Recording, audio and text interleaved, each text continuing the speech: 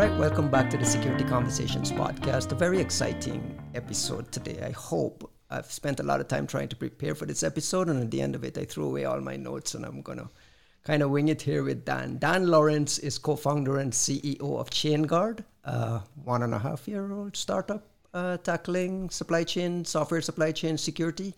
Dan, welcome to the show. Hopefully you'll be able to help me filter out all this noise around supply chain issues and help our audience understand We'll try. What it all Thanks means. for having me. Absolutely. Can you, before we get started on supply chain issues, give me a little walkthrough of your background?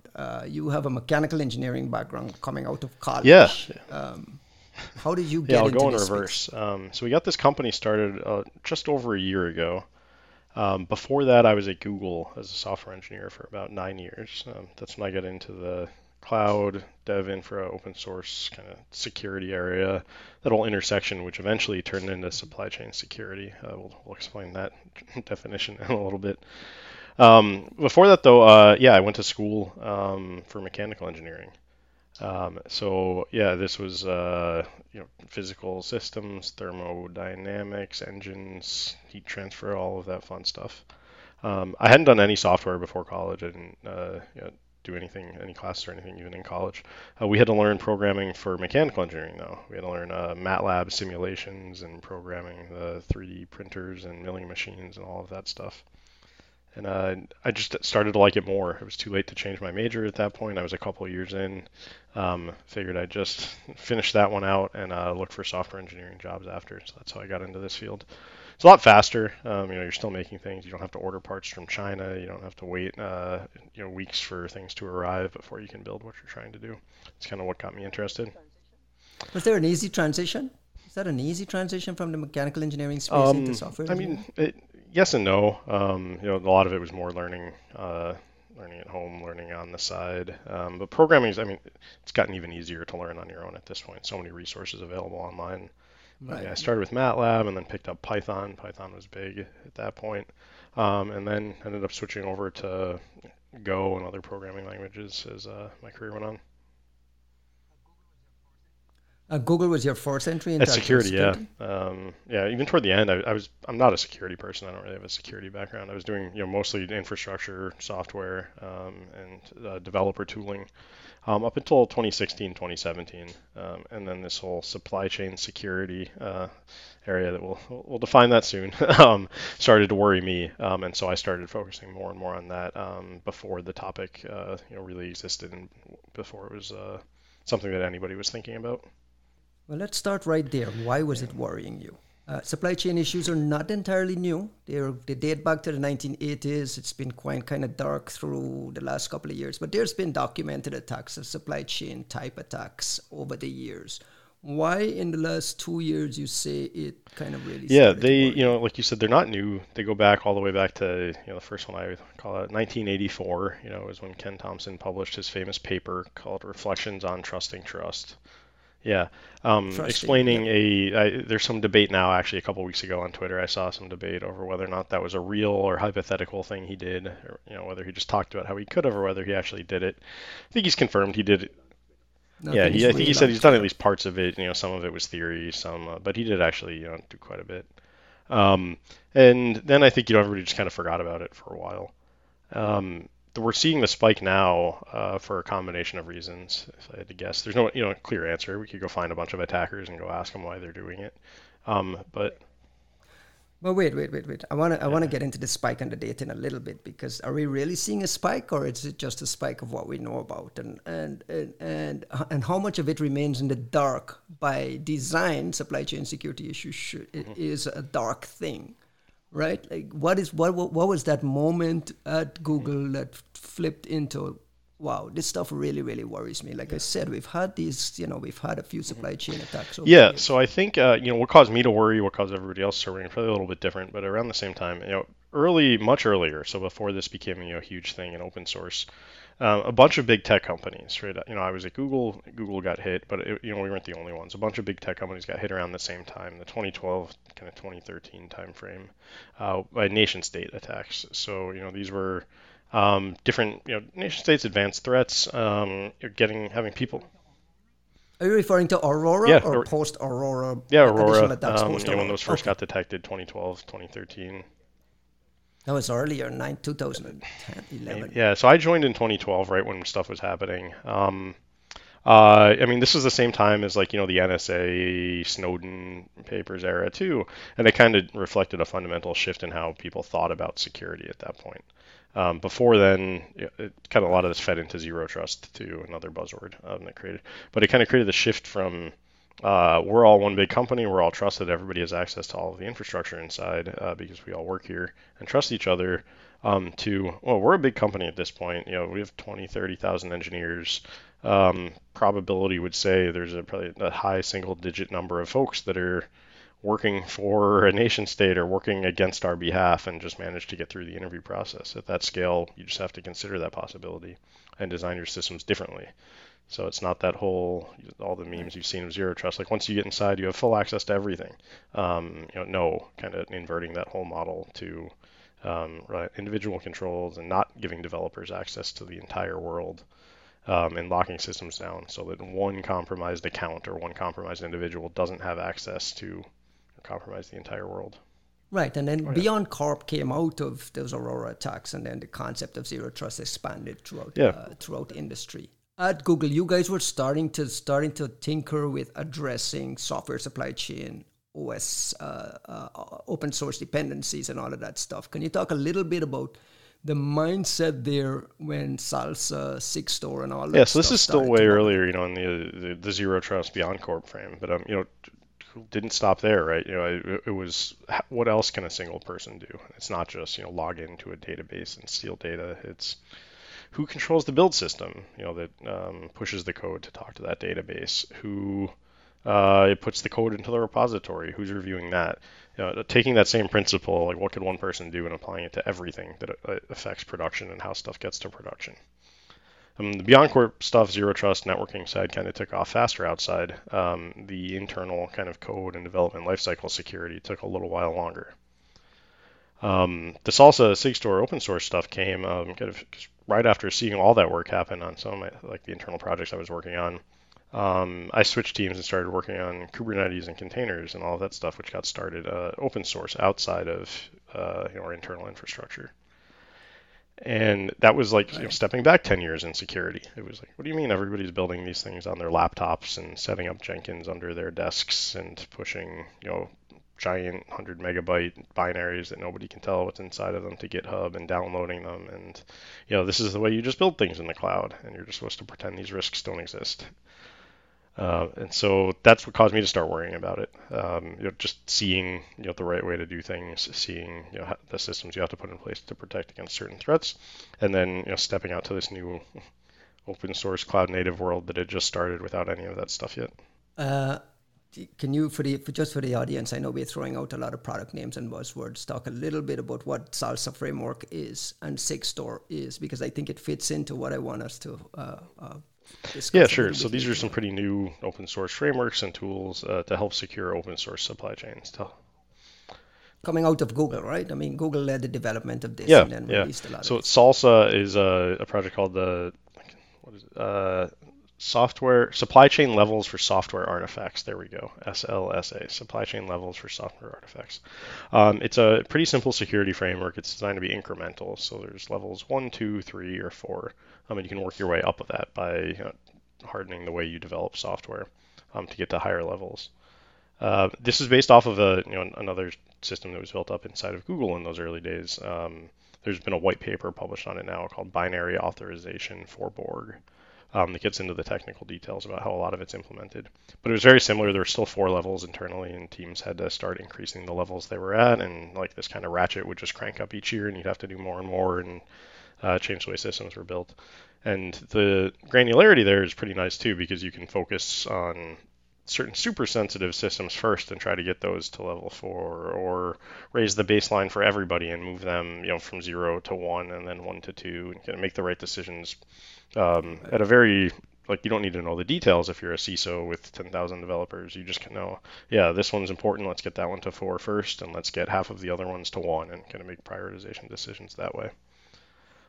So based on that same principle of making sure only two people have to review any change, and then applying that to the entire production lifecycle. What happened from 2014, 15 that changed why we're seeing so much news and visible activity around supply chain incidents? Did something specific happen? Did we get better at finding them? Did we get better at pinpointing areas of, like, what happened that caused what we're starting to see this data, malicious data? Yeah, I think it was a few factors. One, the obvious one you called out, you're a skeptic, I'm a skeptic. Are more of these actually happening, or are we just detecting them more, or are we just looking out for them more? I think that's definitely true, right? You can publish a typo squatted thing on PyPy now, and somebody will notice and start tweeting about it 10 minutes later. Before nobody was really watching for these things. Mm-hmm. Open source has risen dramatically too over that time. The open source adoption, it's always been there. It's always been there in the cloud native space, but I think in the last decade is really when it did penetrate fully into these legacy corporate banking, internal environments where it hadn't quite reached in the previous couple decades. And why did that present? Well, it's there now, right? It's ubiquitous. Open source is everywhere. You've probably seen the studies now. It's 90% or 98% of organizations, and it represents 80 to 90% of the code and the off-the-shelf application that they slap together. Right, but you guys have spent the last decade telling me that open source software has more eyeballs, and by more eyeballs, it's by more secure by default, and so on. Why are these two things? Yeah, they're not quite in conflict, and I think the third factor here is what really caused this shift. The third factor we didn't quite get to is we've gotten good enough at other security, right? We've gotten a lot, like nobody's full zero trust, but everybody's partially on the way, and most people have heard of multi-factor authentication and know not to reuse the same password on every website. And we have TLS everywhere, and when you log into your bank, you don't see that red X anymore saying your password is getting sent in clear text, and all of the much easier ways have gotten closed at this point, and attackers are going to the next relatively easiest one.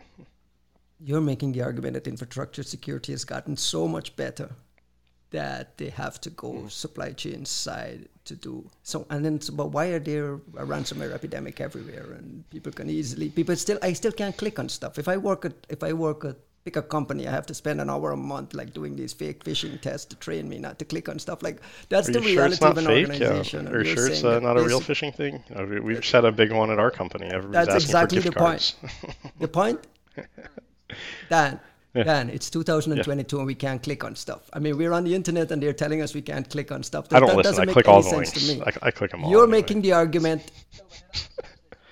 No, but in all seriousness, you're making the argument that infrastructure security and the mitigations and some of the roadblocks that we've built in and zero trust and all these things have really changed the game. They're not perfect, but they've changed the game. They've made attackers' life cycles harder. And I think supply chain attacks are a little bit different than old ones too. Easier? I don't want to say easier. I think the attack radius, the shape of an attack is a little bit different.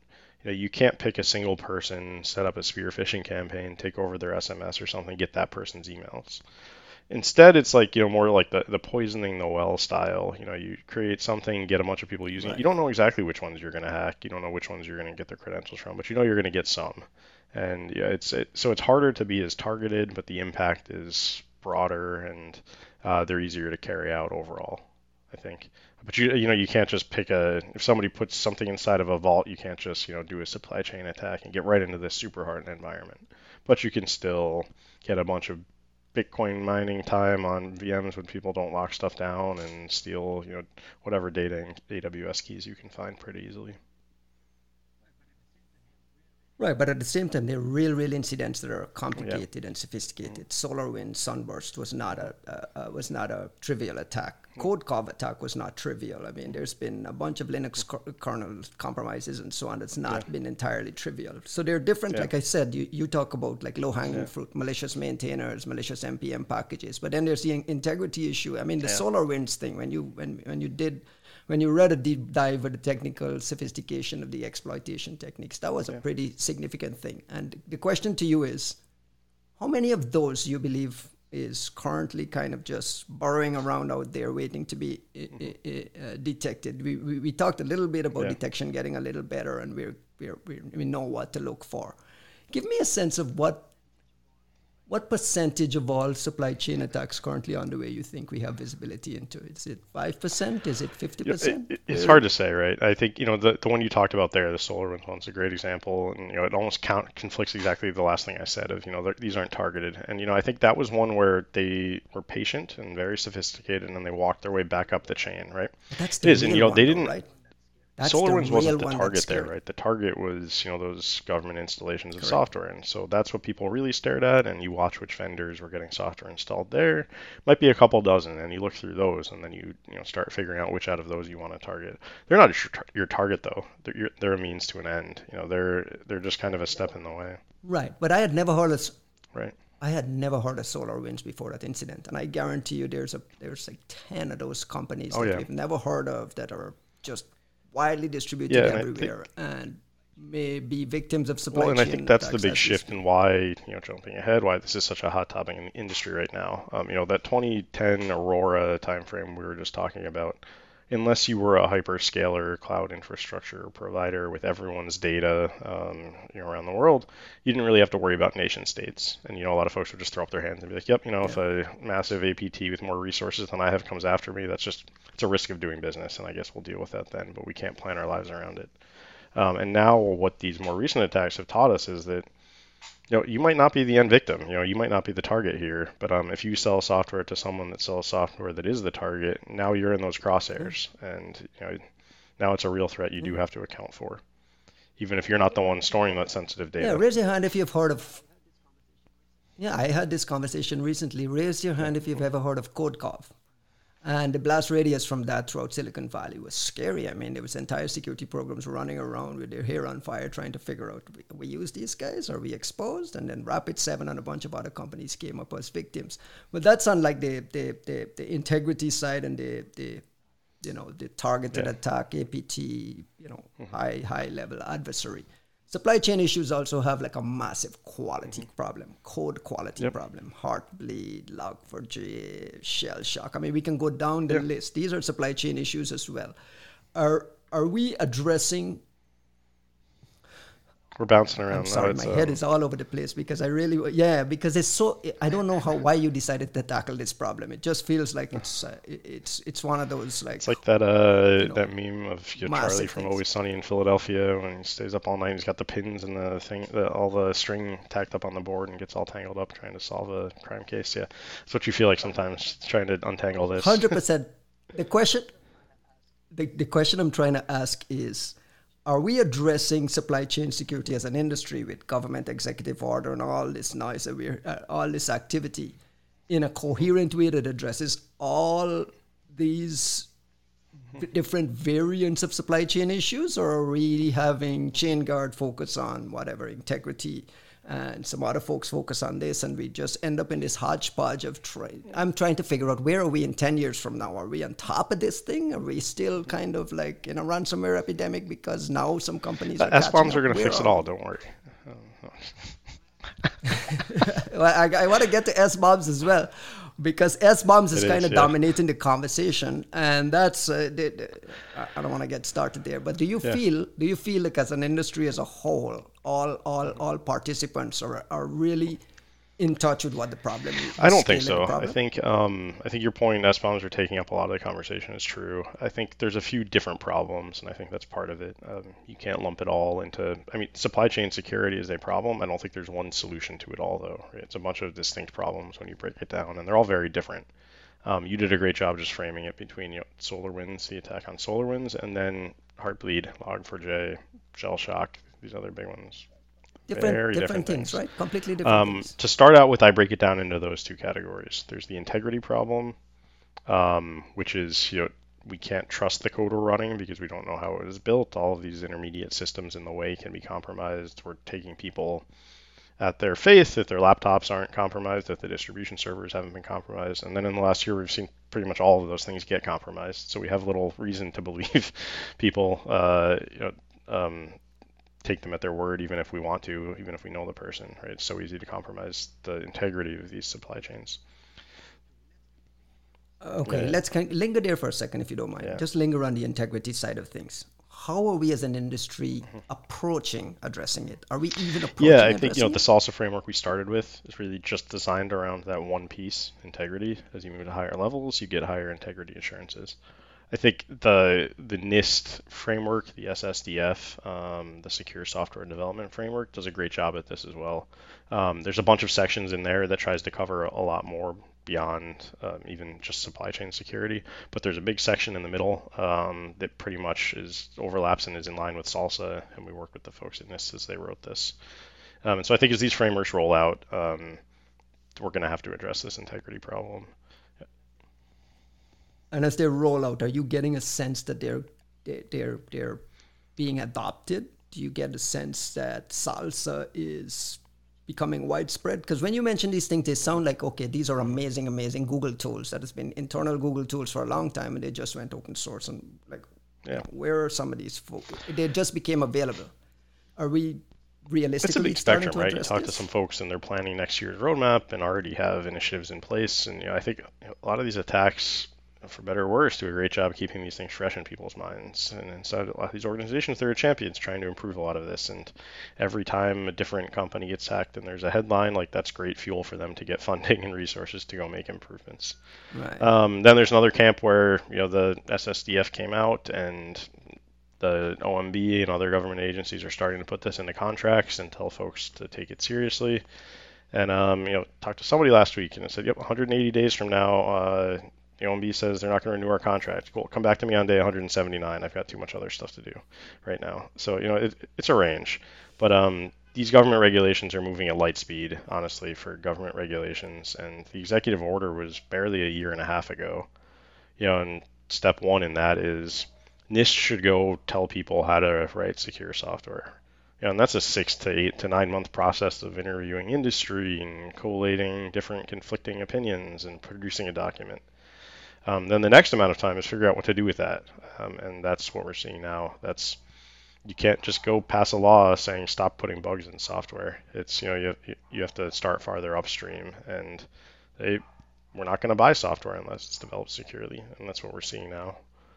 So this is happening very, very quickly, I would say, for the type of response we're seeing, but it's going to be years. Yeah.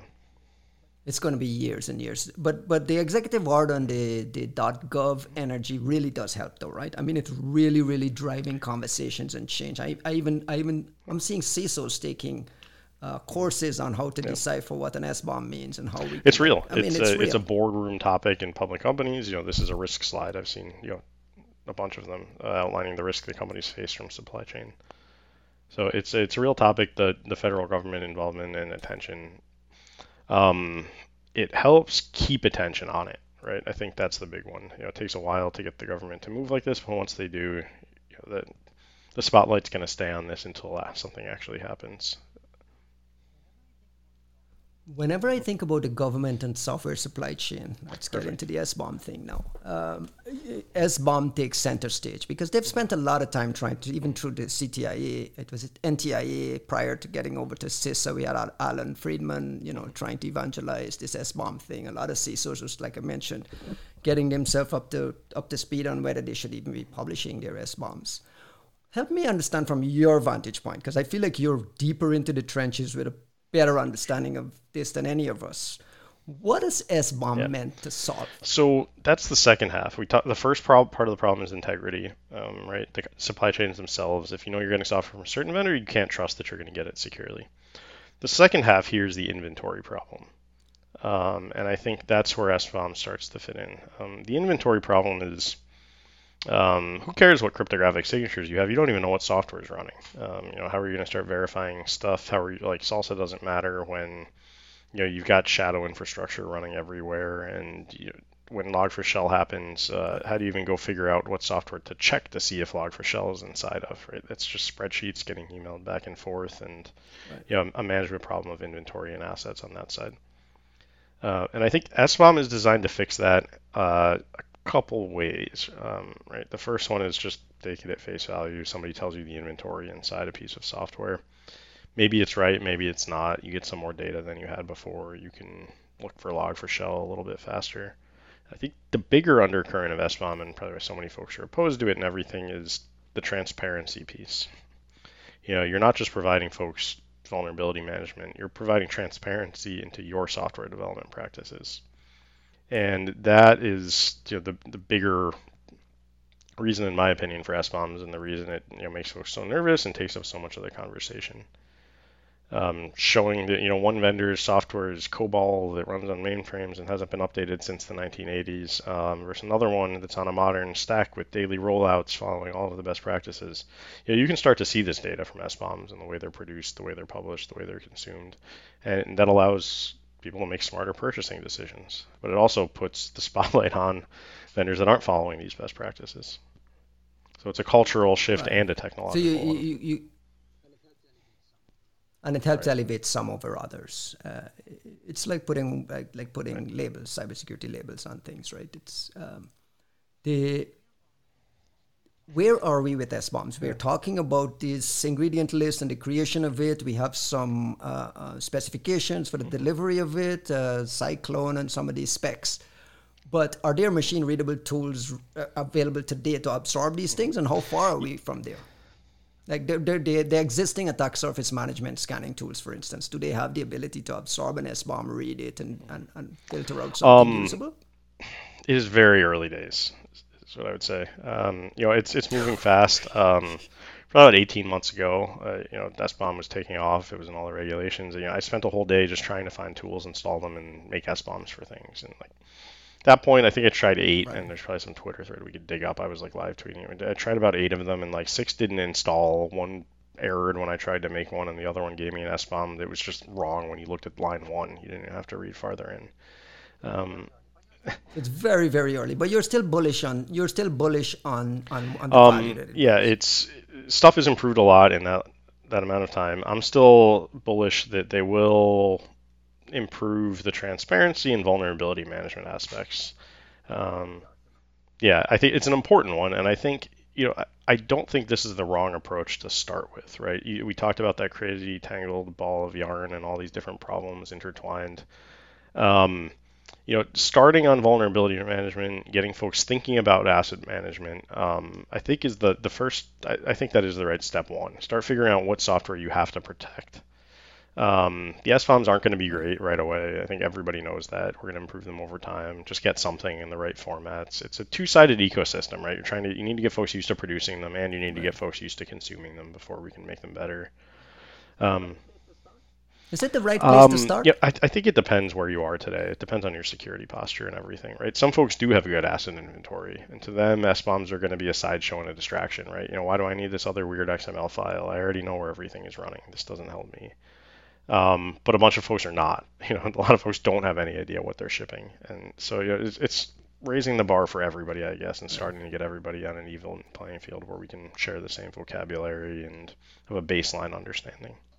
Are you running into clients and places where generating SBOMs are helping folks to handle licensing requirements and which Yeah, software, yeah, fix their yeah. So licensing mess? that's a lot of the early SBOM adoption that has been out there, and it hasn't been a ton, but yeah, a lot of the It's early helping with that, adoption in right? this space really came from licensing. There were a lot of licensing scares and wars and battles and billion-dollar lawsuits going on about copyright infringement Hmm. in open source too, over the last couple of decades. And so a lot of folks started adopting SBOMs for that reason, to prove license compliance if you ever needed to. This comes up in startups every time you raise funding. You have to go produce a list of all the open source code you use and send it to lawyers so they can do diligence and prove you're not Right, infringing. right. It happens all the time.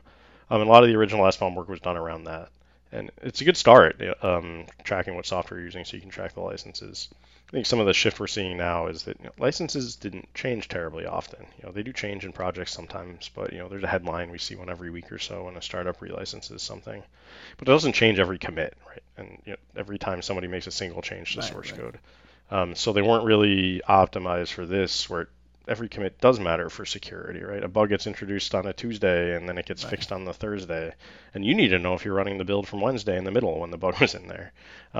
Licenses change on the order of years, but these bugs come in and out on the order of minutes.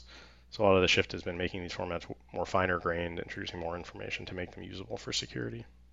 When you're thinking about this integrity and code quality issues around software code passing through these pipelines, are you thinking about supply chain issues all the way down to hardware as well, firmware, hardware, that connection there. Because I feel like if you can't trust a piece of hardware or the firmware it's coming through in the before it gets to the build system, you can't trust anything at all. And in the supply chain conversation, a lot of that seems to me to be getting lost. Yeah, I mean, that's the right dream, right? I mean, there's been tons and tons of work over the last couple of decades. I mean, if you remember like those early scares about like rootkits and things getting hypervised and not knowing they were in a VM and not being able to trust the hardware you're running on.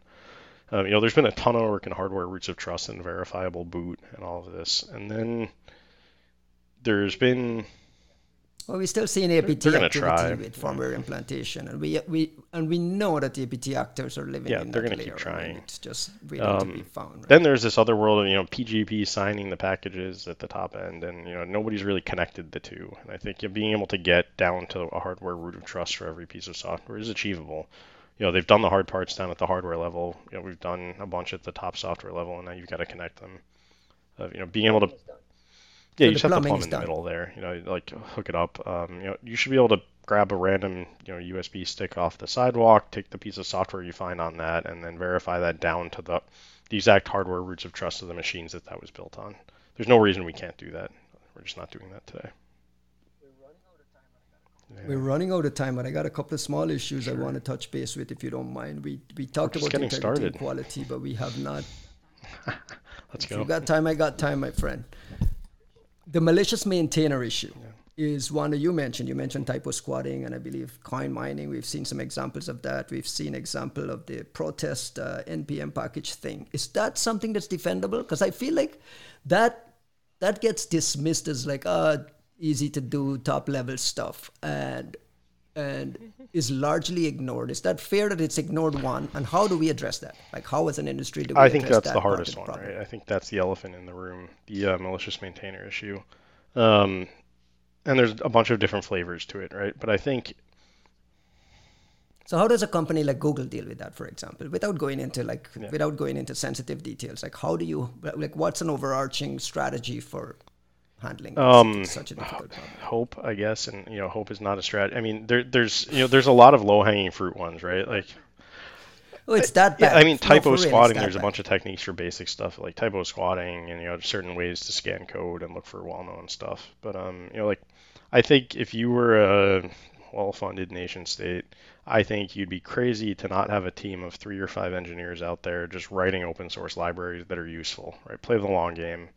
In 6, in 9, and 12 months, we've seen with some of these technologies, how well adopted they can get very quickly. And all you have to do is do that and add value to people's lives, and the stuff's going to get adopted. And then what? Now you've got code and access to repositories that are used incredibly widely. We haven't, and you were touching on this early, like how many of these are out there that we don't know about yet. We've caught a few early on, we've caught a few in the middle, and then there's been a lot of, that amounted to nothing, they didn't do anything, and it's like, are we really catching though? Because the only time we hear about it is when 2 or 3 vendors use it for marketing and PR purposes, right? I mean, like we're not really catching anything. We have some vendors scanning and looking for very specific things and putting out blog posts, and that's how it's raising our awareness. And I argue that it's happening there was a much massive, more than we're actually I'm sure it's happening more than we're catching. It almost has to be. I mean, there's a massive GitHub typo squatting campaign from a month or so ago, and that was a sophisticated attack. They were forging commits to look real under certain accounts, and they looked semantically valid, and it wasn't just copy paste nonsense. And somebody noticed, on day 3 or something, and they all got taken down. Everybody said, "Oh, this is a big, a bunch of headlines about nothing." And it was like, well, there was a step 2 and a step 3 in this plan. Nobody did all of that for nothing. I think we just got very lucky on a few of these, and I'm sure there's others where we haven't gotten lucky. I don't think there is a technological solution to that one. I think that's the problem. I think it's a cultural thing where you can kind of fit guardrails. And some of this comes up with the whole nationalistic geopolitical landscape. Somebody from our team did an amazing op-ed about a lot of this, and folks get queasy when you're using open source written by certain countries and the developers live there and everything, and don't want to use this one because it's maintained by people in Russia or something. And 99% of the code you're using, you have no idea where the people live, and so like people get upset about the 1% where they do know where it is and don't like the answer, and you're avoiding the hard questions of where's the rest of it coming from? And you have no idea. Hi, you paint a picture of like chaos, and it fits right in with my own kind of curmudgeon, everything is screwed thing. But the venture capitalists are here to fix it all, right? I mean, there's a funding frenzy in your space. You guys, even your round is abnormally large. A round, you raised 55 million so far. You have a bunch of competitors coming, raising some seed rounds in the 25 million, 36, $40 million ranges. What are we supposed to take from all this VC activity in the space? Is it just because of SolarWinds? Or is it just dry powder throwing at things? Or are real companies emerging to help fix what we just described, this massive problem? Yeah, I think like this is a big multi-year 5-10 year fix for the industry, right? This isn't a short term, somebody's going to come up with some magic answer, everyone's going to buy it and be secure the next year kind of trend. And so I think that's what folks are gearing up for, right? We're all going to be here for a while. There's a lot of work to do. Our approach is, this is supply chain security, but it's development security, really. It's, we have to change the way software is developed. This isn't something you can just throw a proxy in front of and make secure or bolt something on at the end. Or some fancy scanner will find fewer or more vulnerabilities depending on which one you're looking for that day. It really is a change in the way you write software from start to finish. And you have to pay more attention to code, open source dependencies you pull in. You have to update them. You have to pay more attention to your own code, even inside of your own company if you're at a large organization. You have to pay attention to how it's built, right? You have to treat build systems like production systems. I think people are seeing each one of these sentences. There's probably 5 startups, hidden in there, the opportunity for them. And so I think that's why it's such a perfect. Don't encourage are you them, starting please. one? But don't encourage them. I have enough of these supply chain startups. Every company is a supply chain startup, and it equally enthuses me because like we're starting to see some real innovation around things. And knowing how venture capital works and how money is thrown after like ideas, 2 guys with an idea, and this spill off like downstream crap that the rest of the industry has to deal with because of that makes me worried. So I'm not sure where we are. Are we like really throwing money at a really, really significant problem, or are we heading into what cloud was and mobile was and all these other dead Did you just call cloud and mobile dead categories? Security, mobile security. But you know what I mean. Cloud security is doing great though. Cloud security. Yeah. You know what I mean though, right? It's like there's just so much crazy money. Sure. Let me ask you a question this way. Why do you need a 25 million seed round? Like, whatever happened to the original days of raising a proper $5 million seed round with a good idea, proving it out, getting your ARR up to a certain point before you can get 20 million Series A and then a 50 million B? Or why are you raising a 50 million A? Like, what is the rationale for this massive the letters are sort of meaningless, I think, is some of it. There's different schools of thought there. Does seed just mean the first round you raise? Does A mean the second, or are these all tied to some other broader targets? And you see, folks, at the end of the day. And at the end of the day, none of it really matters. Yeah, I mean, I think you see some folks Yeah. shifting more or lower just because with this funding crunch that we've had, it's really affecting later stage companies, and that crunch is hitting people at the B round and stuff right now. And if you come out of the gate, call your thing an A, and 9 months later you've got to raise a B, and you're going against people that have been around for 4 years trying to raise that same B and struggling, you're not going to look as attractive. Right. So I think some of it's, there's even pre-seed rounds now. Have you heard of those? And pre-seed and accelerators and stuff. So it's folks trying to shift stuff earlier to avoid those hard conversations coming later. There's a certain I don't want to call it grind, but there's a certain urgency that comes to the startup that's looking at money running out 6 months from now, and that urgency drives innovation at pace and at scale that really is encouraging. Are you worried as an entrepreneur? You've I'm got worried about lots. big investors, big VCs. Are you worried about that urgency might be missing? Like, you're so well capitalized that you don't need to like close this last deal just to hire this next guy. Like, that's real startup life. Are you worried at all, or are you just? I mean, there's a bunch building of your thing. variables in play, right? And the I think what a lot of folks realize this year is that the macroeconomic climate is a massive one that you don't get to control. Yeah, Right. if you look at what happened in 2020, 2021, when the markets were great and everybody, was doubling every 3 months just because they were around and the money was everywhere, folks were raising 2 or 3 times a year and only getting 6 months of runway at a time and that kind of thing. And that urgency is great, but is it really there if you know you're going to be able to raise in 6 months? Well, it's not 6 months. I mean, you should be I raising mean, not more for last like year. I two mean, years, folks, I mean, maybe. last But I see what the you're last saying. couple of years, folks were raising constantly and taking small rounds and doubling every 6 months and stuff. And yeah, there's the amount of runway, but if you know the market's great, if you know you'll be able to get that check when you need it, the urgency's not really there either. And then the rug got pulled out from a lot of folks, unfortunately, when the market collapsed and they were Fair. trying to hit some target and delayed raising. And so I mean, the way we Right. look at it, there's a crash happening right now. The startup valuations are tanked. It's going to take a while to come back out of. So we raised a massive round right before that, and timed that. So we don't have to worry how bad it gets. Somewhat right now, we just have to worry how long this lasts. Right. And there's pressure. If this lasts 2 years, if this lasts 3 years, that extra month, makes a big difference at that point. Before we can go. Yeah. Fair enough, but everyone has to. Chain Guard has kind of set the bar for where your funding round needs to be taken seriously, and that's what's like. I feel like it's driving a lot of things. Let me end on this. How is business? How is Chain Guard doing? You guys have products in market now. Talk a little bit. Give me the spiel. These are How going are great. things going Yeah, on I there? mean, our original plan was we have a bunch of open source tools because that's where we're starting. We're trying to secure open source. We're trying to get developers to think differently about the way they write and consume code. What is the tool? Tell me Mostly about the around the tool. SigStore project, so signing and verifying the code that they're using, being able Okay. to trace that back.